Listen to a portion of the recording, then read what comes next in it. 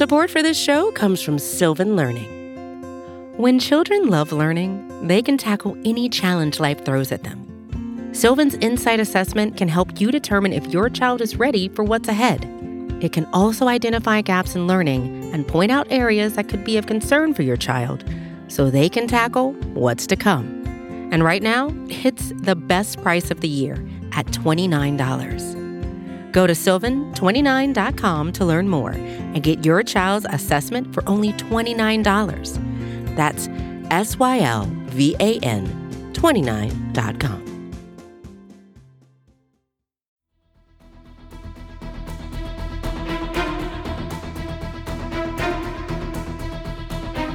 Hello, Bleeding Green Nation, and welcome back to another edition of Eye on the Enemy, powered by SB Nation and Bleeding Green Nation. I'm your host, John Stolnis. You can follow me on Twitter at John Stolnis. Coming up, we're going to talk a little bit about what Howie Roseman had to say at the Scouting Combine and get a look at the Eagles offseason with Jeff Kerr from CBS Sports. He's going to stop by to talk about areas of positional need for the Eagles and how they might go about filling those needs, whether it's through the draft or through free agency. And we'll also touch on Dollar Dog Night disappearing from Citizens Bank Park. Yeah, we'll throw a little baseball hot dog talk in there, but that'll be good stuff. And we'll also talk about the tush push sticking around for 2024 and some of the other breaking news concerning your Philadelphia Eagles here on Friday. So we'll do that coming up on this edition of Eye on the Enemy. Just a reminder, everyone, to leave a 5-star rating and a review for this very podcast over at Apple Podcasts. I would love to hear what you think about Eye on the Enemy specifically. Leave a 5-star rating over at the BGN Radio feed for Eye on the Enemy and let me know what you think. Areas of improvement, things we should focus on here in the offseason. Would love to know what you think of the show. And of course, bleedinggreennation.com each and every day. That's the place to go to for all of your offseason news, notes, and rumors, and for articles that I write about the birds. Those can also be found at bleedinggreennation.com. And joining me to talk about this Eagles offseason a little bit, and some of what we heard Howie Roseman and Nick Sirianni say at the Combine this week in Indianapolis, is my good buddy Jeffrey Kerr from CBS Sports. He's doing a little Phillies writing like me now, and so he's going to try and steal some of that dual sport stuff that we got going on here in the Stolnis household. But Jeff has some real good thoughts on the Phillies, and we'll have to get him on the Hitting Season podcast at some point as well too. But we're going to talk some birds here on this podcast. Jeff, thanks for coming back on Eye on the Enemy. How are you, buddy? I'm doing pretty good. But by the way, it's kind of fitting how it's Eye on the Enemy now, right?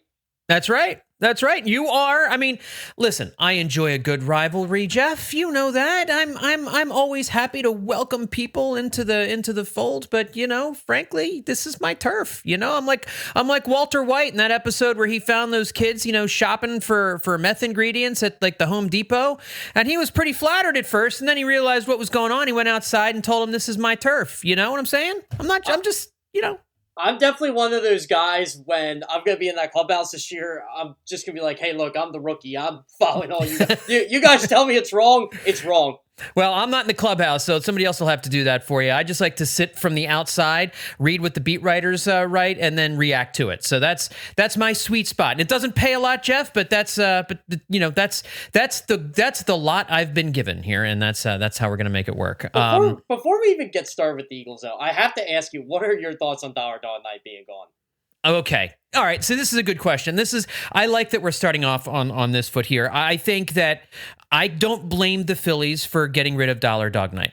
I'm sad that it's happening, but we only have ourselves to blame for being irresponsible. And this is a lesson that, for all of you fathers out there who have children, you understand this. When the kids do something wrong, sometimes you have to punish them. Sometimes you have to take something away from them that they like. If they haven't shown you that they are responsible with this thing that they are giving you, then you have to take it away from them until they show you that you can be responsible. And last year and in recent seasons, fans have not been responsible with Dollar Dog Night. You can't take these things and chuck them around the field and be, a horse's patoot with them. You got to, this is food. There are people starving in this country, in different parts of the world, who would kill for one of those hot dogs you're throwing around. So, just the morality of it bothered me.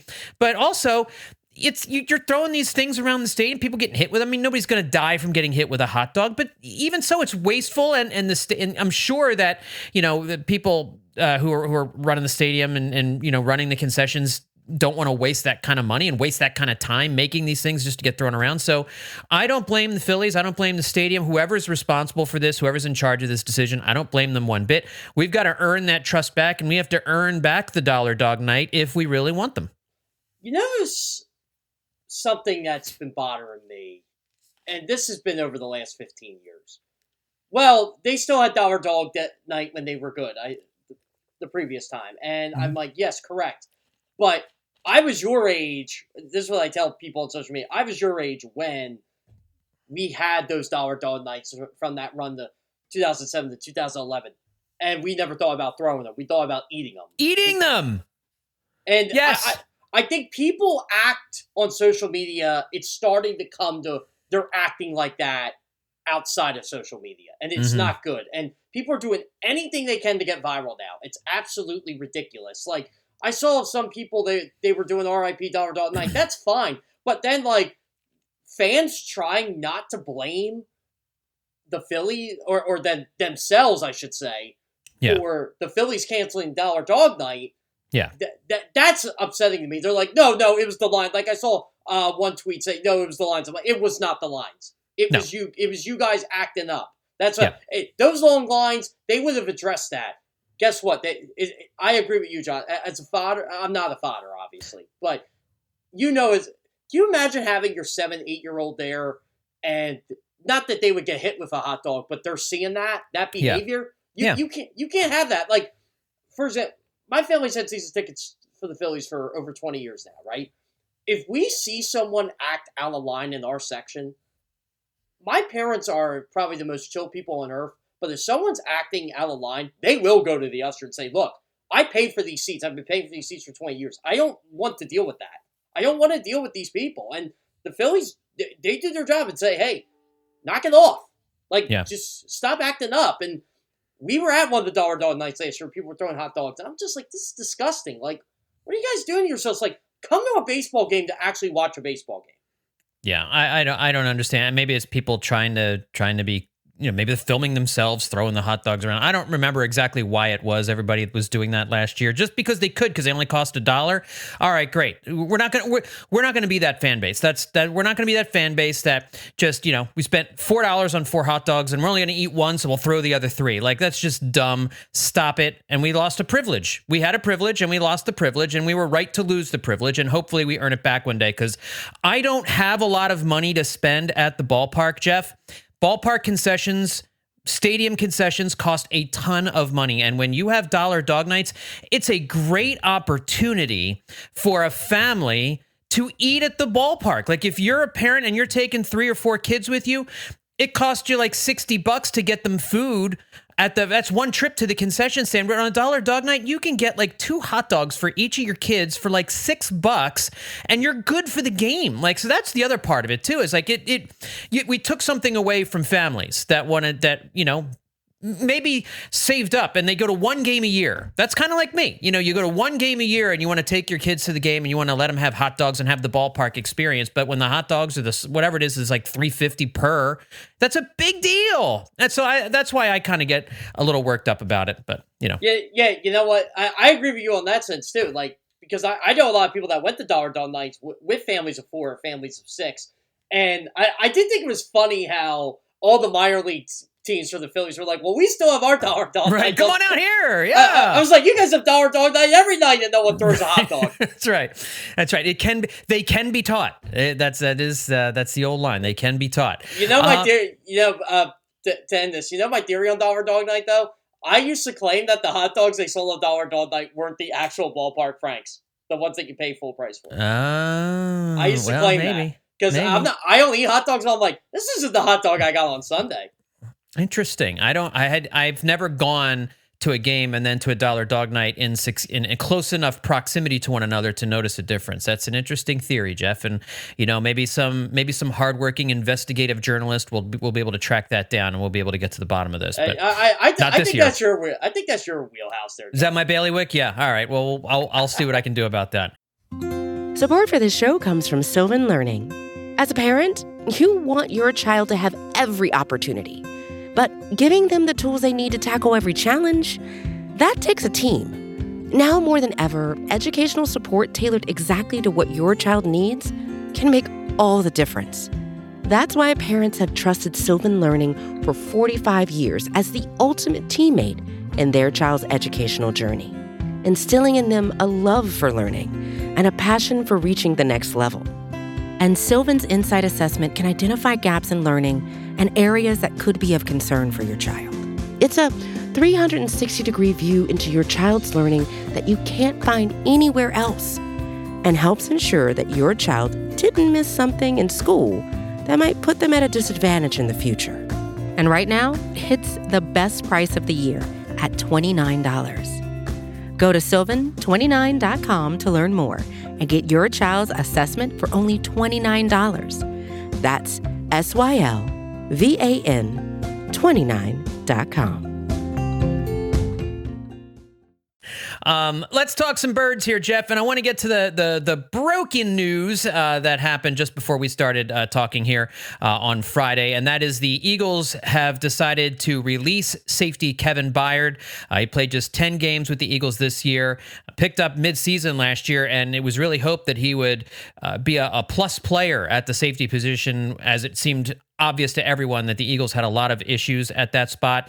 You know, they tried to make veteran safety Terrell Edmonds work. That didn't work out.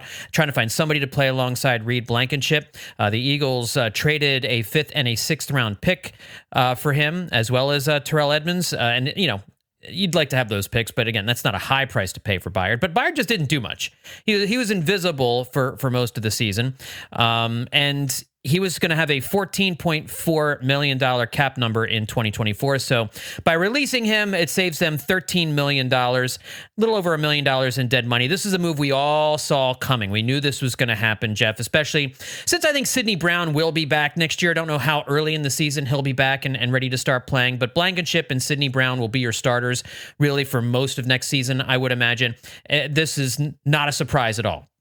I don't think it would have been a surprise even if he played well, just because of the cap hit. I think Kevin Byard was brought in to solidify the safety position, and he didn't do that. So it just made the decision that much easier. I thought maybe they would have restructured the contract. Maybe they tried to do that. I don't know. I would probably have to ask someone in the Kevin Byard camp. But, yeah, it didn't look like he was going to be back. Not with Vic Fangio as defensive coordinator. And here's what I'm concerned about, John. So you got Kevin Byard released now.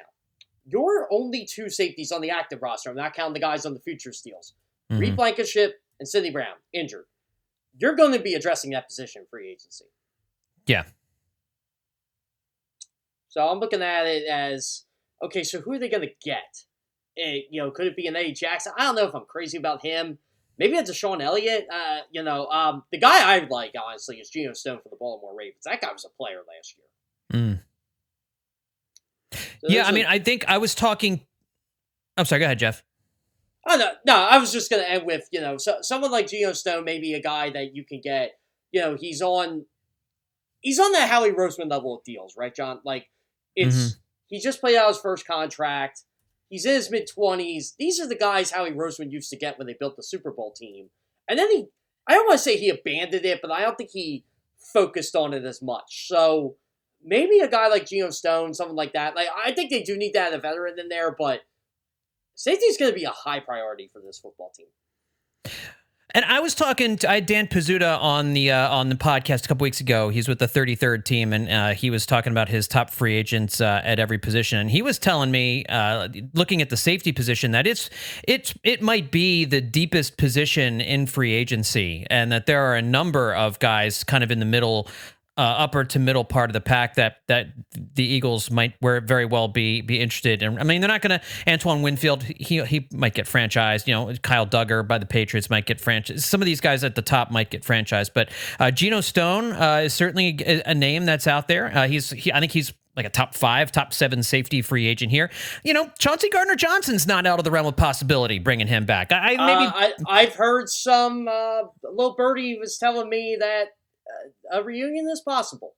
Yeah. I mean, that would make a lot of sense. I mean, that's the type of player we're looking at. There are lots of options in free agency at safety too, where you can get a guy there, because you're right, they absolutely have to address the position. But I don't feel like they're going to do that with their first or one of their 2 second-round picks. That doesn't seem like something that a direction that they would go. Maybe a later day 2 pick, you want to throw a safety in there into the mix. That makes sense. But I think one of the first things they do is get a safety in free agency. I mean, maybe it's not one of the first things because there is a high volume. You can wait and see what the market establishes for some of these guys. But I would imagine that because there are a number of guys who are out there, and you don't give franchise tags to safeties, generally speaking, there maybe a few here and there get one, but for the most part, there's going to be a lot of guys out there, and that, generally speaking, suppresses the contracts down a little bit.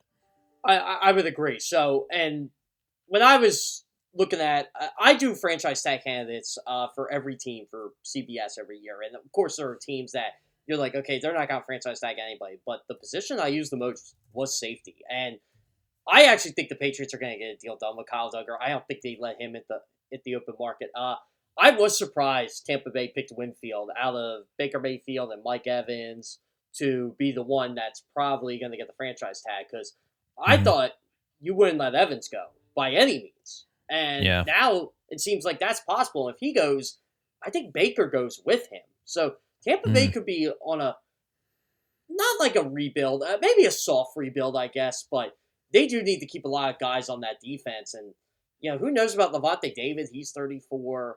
I'm thinking Devin White's probably not coming back there. But, yeah, you pay Winfield. It's probably the cheapest of the 3 franchise tag. I think that's another reason why you franchise tag a safety, because it's only worth like $16 million.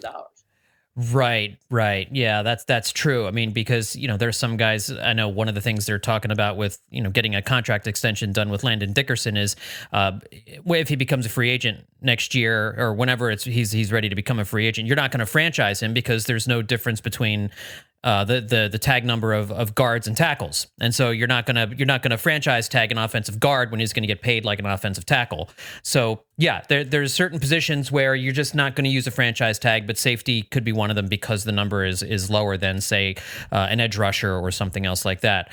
I'm going to dive back into positions and potential offseason moves in just a second, but I want to double back on something Howie Roseman talked about at the combine, because it's going to impact how they approach how they're going to fill these different needs. And that's when he talked about the need to be willing to go with younger players, despite the fact, I think he said something along the lines that it might make you uncomfortable looking at it on the depth chart, which is, I think, kind of how we felt with Nakobe Dean being the top linebacker on the depth chart heading into last year. But him essentially saying that we've got to be able to have younger players high up on the depth chart, working as a starter, and to be okay with that, to be comfortable with that, to try and develop a nucleus on the defensive side like you have on the offensive side of the ball. And the Eagles really don't have that on the defensive side of the ball right now. So who do you think Howie Roseman is talking about when he talks about getting younger on and having young players be a major part of the mix? Because what he's essentially saying is we can't go out and we can't get a free agent to fill every single need that we have. I feel like that was targeted at Nolan Smith. Didn't you think that? Yeah, I mean, either that or he's doubling down on Nakobe, or essentially saying, I don't know what they're going to do with Bradbury, but if he's trying to convince people like, we're not trading for L'Jarius Sneed, we're not doing something like that at cornerback. Keely Ringo's our guy, something, or if it's a first round cornerback guy the pick that they make, and like, he's going to be the starter. That it could be any one of those different kinds of things. I think one of the toughest things, and again, I don't know if you heard about the Darius Slay comments that made their rounds today, but I feel this is the tough part of playing in Philadelphia. You want these young guys to play. The fan base clamors for them. Eli Ricks, Keely Ringo, and then they go in there and they don't have success right away. Oh, they suck. Well, that's not exactly the case. They're learning on the fly, and maybe Rose was saying, hey, look, we got to let these guys learn on the fly a bit. Like, I'm so easy on defensive ends, maybe because I played it, but it takes a while for a defensive end, especially in the NFL, to kind of get up to speed. So Brandon Graham, man. Yeah, Brandon Graham's a perfect example of that. Hassan Reddick's another example. The Eagles have one. It took him like 4 years to get, and obviously he had the stop being a linebacker to do that, but Mm-hmm. I mean, Nolan Smith is a guy that I'm viewing as, okay, maybe year 2, year 3 is the guy that can take that next step. And I feel like Jalen Carter learned a lot as rookie. I think they want more guys like Jalen Carter that comes in there and makes an immediate impact. They never seem to have a defensive rookie that has done that. The only rookies I can think of over the last maybe 25 years, let's see, Dawkins, and that's more than 25 years ago. Corey Simon. Can you name any other like defensive players that stood right off the bat as rookie? Trotter was year 2, but I think they had. I can't remember if they started right away, but Lito Shepard and Sheldon Brown. They didn't start right away because remember they had Vincent Taylor, but they came in and made an impact when they finally played. Right. So I mean, those are the two that kind of burst to mind initially, and certainly by year 2, I think they were starting, or at least Lito was starting. I mean, one of those guys was starting by year 2, and they were drafted to be impact players by at least their second year. They weren't on the 3 to 4 year plan. And I think. Oh gosh, yeah, you're right though. The fact that it's taking us so long to try and think of these different players tells you a lot. Right. I mean, that they just don't have defensive rookie of the year candidates. They never do. Right. I mean, there's never an Eagles player where you're thinking he's among the top vote getters of defensive rookie of the year, because they don't draft for immediate impact at that particular position. And even with like Derek Barnett, and they pick him in the first round. Well, it was in 2017 and his rookie season, the Super Bowl season. He had that big play in the Super Bowl, but he was not a major contributor during the course of that season. So yeah, you're right. It's not something that typically happens with this team. Yeah, and I think they wanted the Kobe Dean to do that his rookie year, but you saw like first couple practices in training camp, like this guy's not going to contribute to this team. It's pretty much going to be a redshirt year for him because they had TJ Edwards and they had Kaiser White, and kudos to them. But then they wanted to throw Dean into the fire in year 2, and all he did was get hurt. Like the last impactful linebackers outside TJ Edwards and Kaiser White. It is funny how the fans clamor for linebacker, and I agree with them 100% on this. But I wish they would add this to the mix. The 2 years they had impactful linebackers, they made the Super Bowl. Jordan Hicks and Michael Kendricks, and TJ Edwards and Kaiser White. It's true. I mean, and I think we all had I remember during the Super Bowl run in 22, Kaiser White was not thought of as a terribly good player. But I mean, obviously we saw certainly better than anything they had in 2023 at the linebacker spot. And so if you're looking at young players, they obviously have invested a lot emotionally, at least, if not in practice time and everything else in Nakobe Dean. They really believe in him. They really want him to win that spot. They've invested in all these University of Georgia guys. There's a lot of publicity over all the Bulldogs they have on that defense. They really do want those guys to step up to the forefront. But as you look at the needs on defense, Fletcher Cox is probably going to retire. You cannot enter the 2024 season with Brandon Graham as DE4. He's got his workload has to reduce. And I think we saw Josh Sweat get played too much. We've seen that the workload they gave him was too much. He faded terribly down the stretch, even before Matt Patricia took over as the de facto defensive coordinator. So I feel like edge rusher is something they have to address, even with Nolan Smith here. Now, whether that's getting another edge rusher early in the draft or whether that's in free agency, we'll kind of, wait to see. But as you look at these different needs on defense, and we're focusing mostly on defense, where can they, which of the in-house options do you think it's going to be that they really are going? I guess you said no. You think Nolan Smith is going to be the guy. Do you think that's going to be because they trade Hassan Reddick, or do you think that's going to be with Hassan Reddick in the fold? I think that's going to be with Hassan Reddick in the fold. Thank you. Good. I'm glad. Yeah. So I don't think they're trading Hassan Reddick at all. I think that's more of the Eagles just seeing what teams would offer for Hassan Reddick. Look, you need a premium pass rusher in this league to succeed. And Hassan Reddick, I agreed with him 100% last year when he made the comments. He was underpaid. And that frustrated me to no end when I guess it was that people were disagreeing with me on that. Because they're like, well, you signed the contract. I'm like, yeah, the Eagles can also get rid of that contract whenever they want. So I don't blame Hassan Reddick for having 19 sacks in a season. This is including the postseason, and saying he wants more money. He's definitely worth $20 to $25 million. Is he worth T.J. Watt, Myles Garrett money? No, but that might be what the market dictates. I do think the Eagles need to take care of him. I think you need him in the fold for another year or two, and then maybe you consider moving on from him. But yeah, I would like to see Nolan Smith and Hassan Reddick and Josh Sweat kind of be the three. And like you said, Brandon Graham should probably be DE4, and he did not play that much last year. Brandon Graham was used sparingly, and I'm all for bringing Brandon Graham back. He should come back. He's a good leader in that locker room. But yeah, on that defensive line, they definitely need to rush the pass. They were not effective in getting to the quarterback. They got a lot of pressures, but their pressure rate wasn't that great, and their sack rate wasn't that great. And right. we all expected them to take a downturn after the Jonathan Gannon year. I didn't think he was going to fade it that much.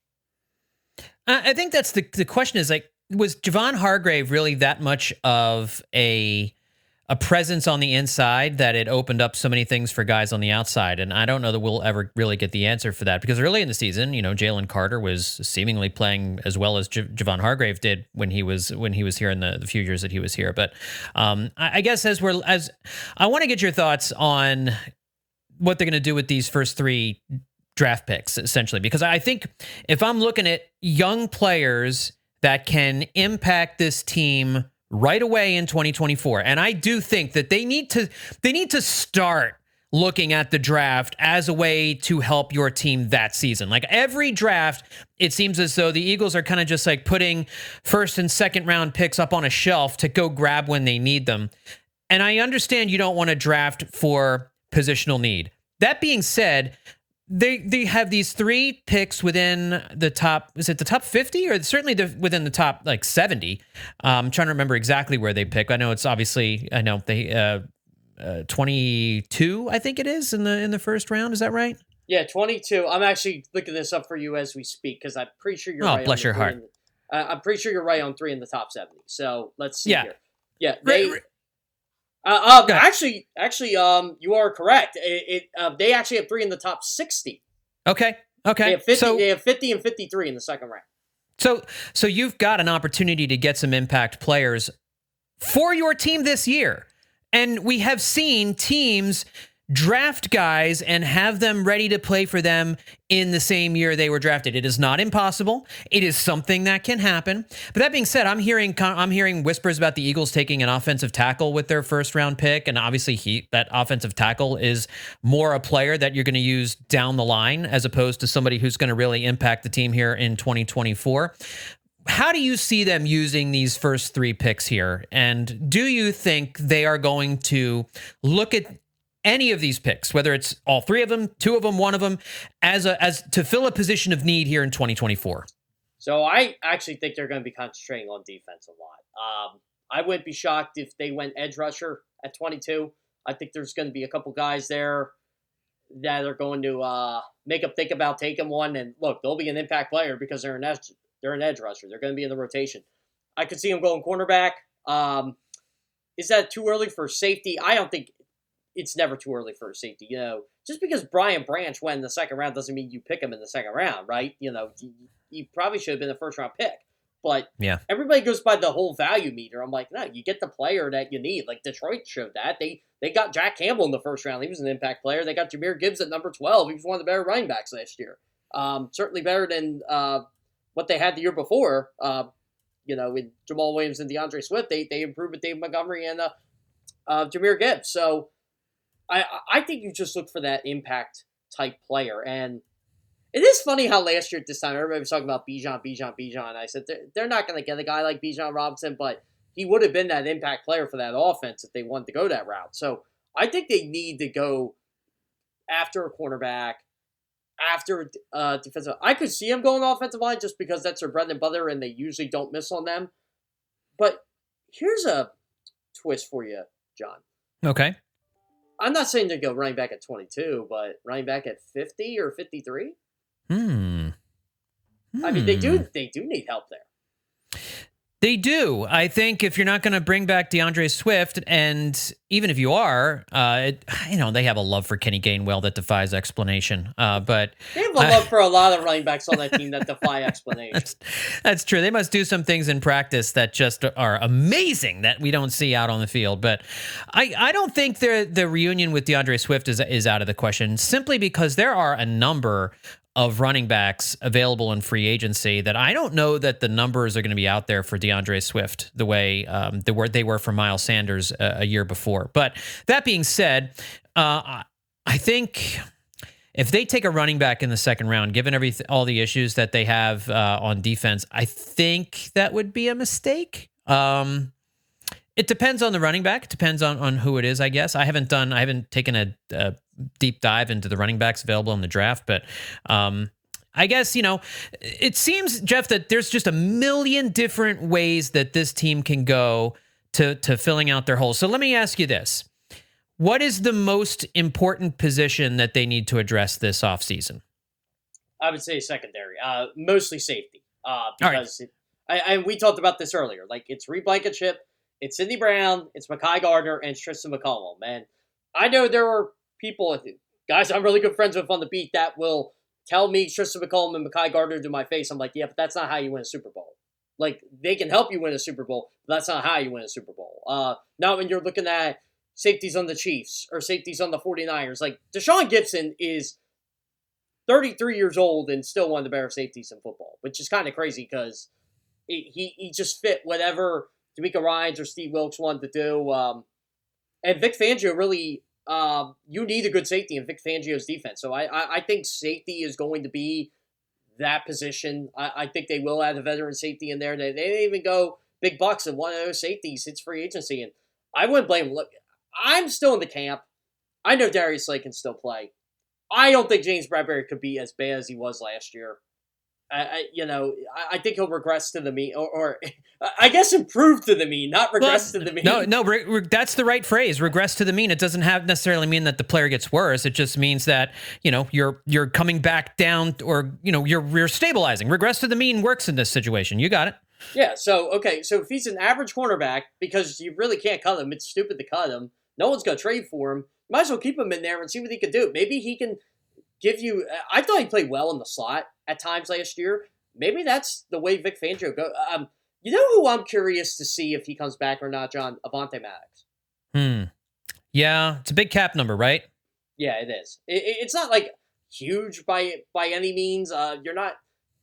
I'm gonna look this up now. I don't think you're eating a lot of dead money there, but you're paying a lot for a guy that basically is hurt more than he's not, and he's a good player. Probably could help another team, but can he help this team? That's the question. Yeah, I think he's got a dead cap number of $7.7 million. Post June 1st to be 1.9. Yeah, I can see them making that a post June 1st cut. Are you looking up on OTC? Yeah. Yeah, I see it here. Yeah, it honestly, like, I can see him being a post June 1st cut if they wanted to go that route. It pushes some back, but I mean, after next year, his contract voids anyway, so he's going to be a free agent. Yeah. Let me ask you real quick about linebacker. How do they fix linebacker? What do they do at linebacker? Do you think Howie will draft a linebacker, or do you think it's something that he'll focus on in free agency? I think he could do both. So what they need is, look, bottom line, they need Nakobe Dean to be Nakobe Dean. That's what they need. And they need Nakobe Dean to be healthy and productive. I wouldn't be against them bringing Zach Cunningham back. I thought Zach Cunningham had a fine year for them, considering what they asked of him. I think Zach Cunningham was put in a no-win situation. He was brought in there to basically fix a leaky pipe. The pipe was already leaking. It was already leaking in August, and they brought him and Miles Jack, and Miles Jack literally quit to be a plumber, but then came back. He was an Eagle for 10 days? I don't even think he was there that long. I don't know if it was that long. Yeah, so I wouldn't mind if they brought Cunningham back. I think they got a draft there. They got to get younger. See, this is what I don't get. I still don't get the whole Christian Ellis thing. Why they got rid of him.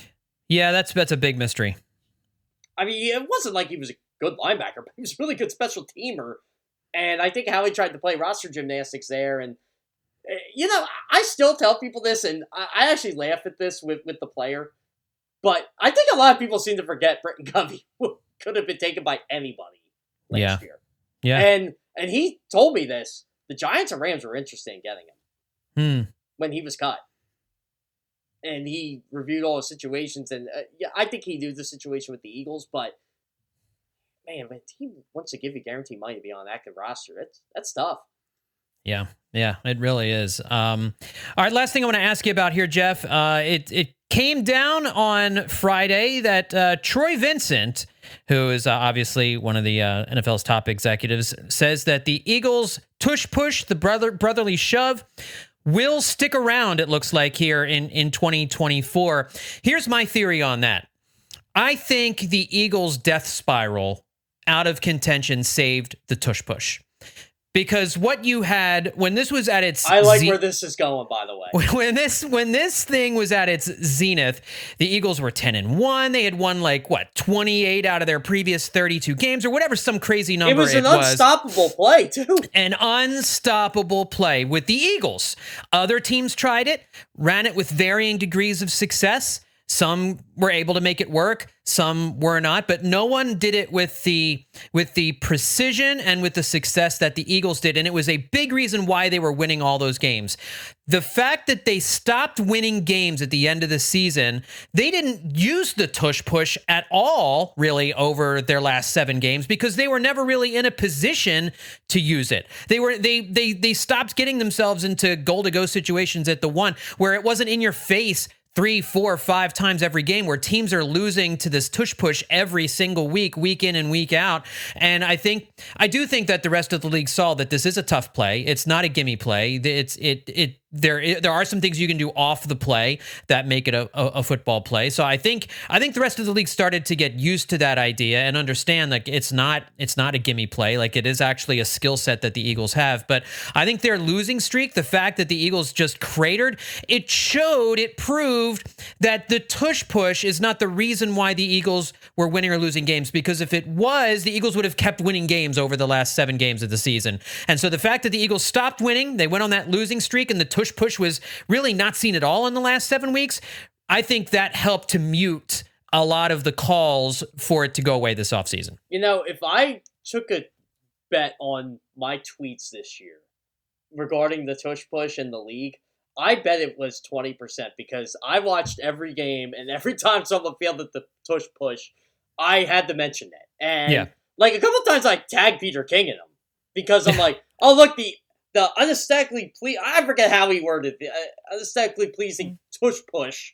Oh, it didn't work for this team. Or it was funny how the 2 teams it worked for were the Eagles and the Bears. And the Bears had Justin Fields and a pretty good offensive line that could run block, and the Eagles had the best offensive line in football. Between that and people getting mad because the Andre Swift wasn't scoring touchdowns because of the tush push, I'm like, when do we care how teams score 6 points? Right.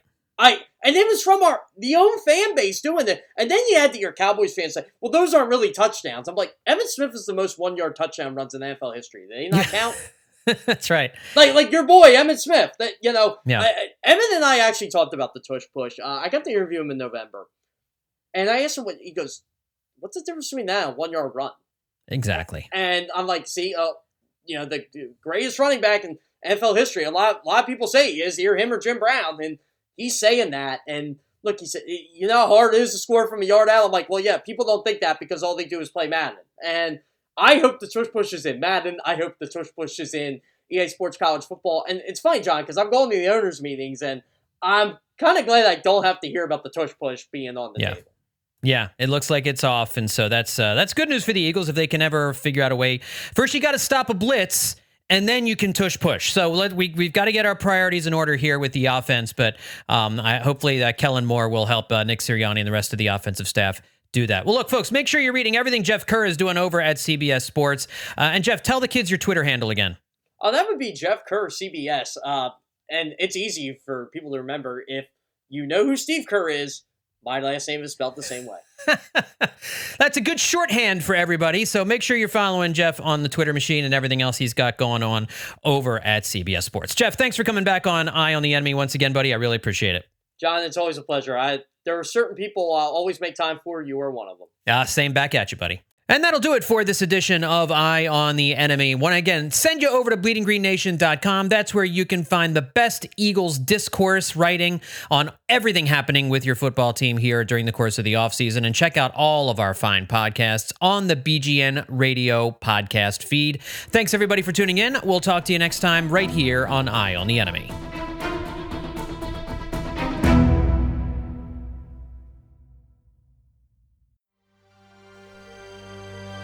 BGN.